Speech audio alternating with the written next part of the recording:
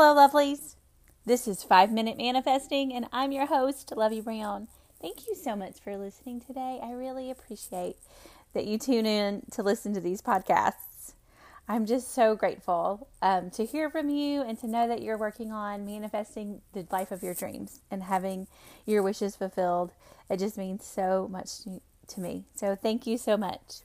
So let's get started today. Today I want to talk to you about this quote that I saw from Neville Goddard. Yeah, Neville Goddard again. He's my favorite. You know that. So he said, stop trying to change the world since it is only a mirror. Or the mirror. I'm sorry. I misquoted a little bit there. Stop trying to change the world because it is only the mirror. So what he's really trying to say is that what you're creating in your life is coming from you. And so I've manifested a specific person multiple times, different people at different times in my life. And now I've manifested my specific person that is the love of my life. And I'm so excited about that. And I know how I did it was by changing myself and focusing on myself. Now, I do want to say that at the beginning of my specific person journey, that's not exactly what I wanted to hear.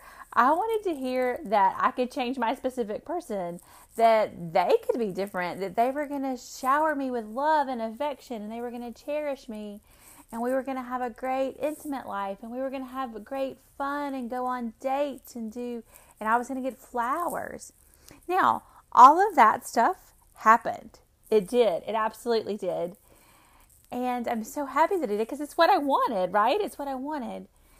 But I wanted that at the very, very beginning. I didn't want to hear that I needed to change myself, right?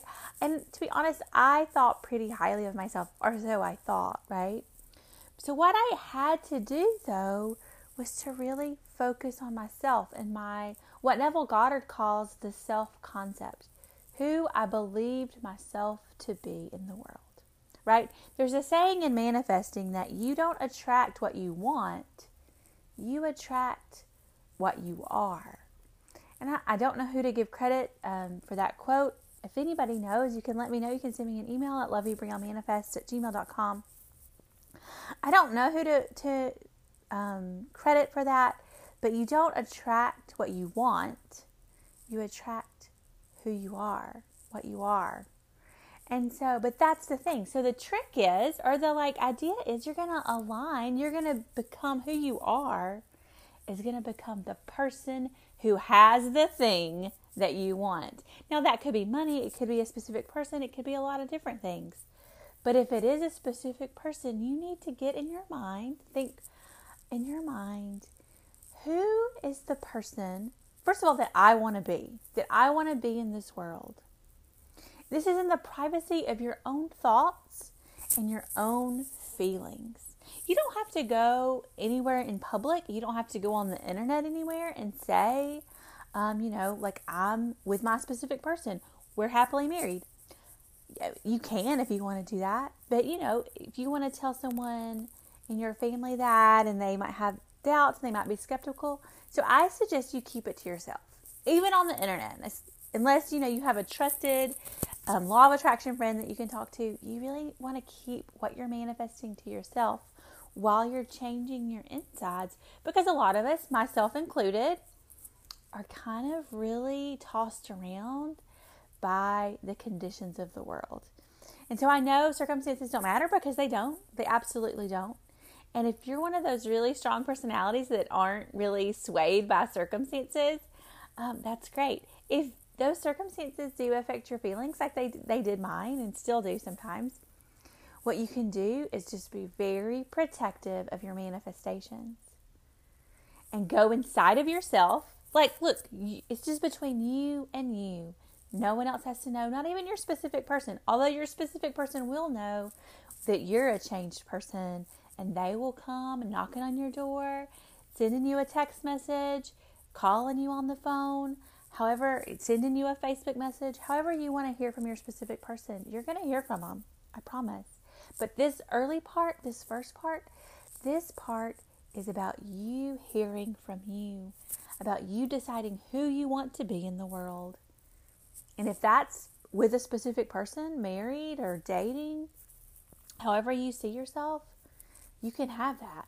But the place that you're going to have it first before anything else is inside of yourself, inside of your own human imagination. And you're going to have to really shift into that. Shift so much that that's real to you in your imagination.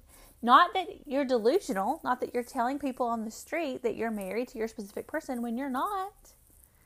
But that you're that way in the privacy of your own thoughts and your own feelings. And, it can even be, and it doesn't even have to be in regards to your specific person. It can just be, I am loved. I am cherished. I am secure. I know that I'm a great catch. I know that I am the prize. And, that's going to draw your specific person in. I hope all this makes sense. I might follow up with another podcast about this, but I just really wanted to share that with you today. Go inside of yourself and change your self-concept. And then go to the mirror and see what it shows you. Thank you so much for tuning in. Be on the lookout. I'm almost finished with a specific person workbook that's going to be on Amazon. It's not up yet, so don't go to Amazon quite yet. But it'll be under the author Lovey Brown, and it should be ready pretty soon in the next week or two.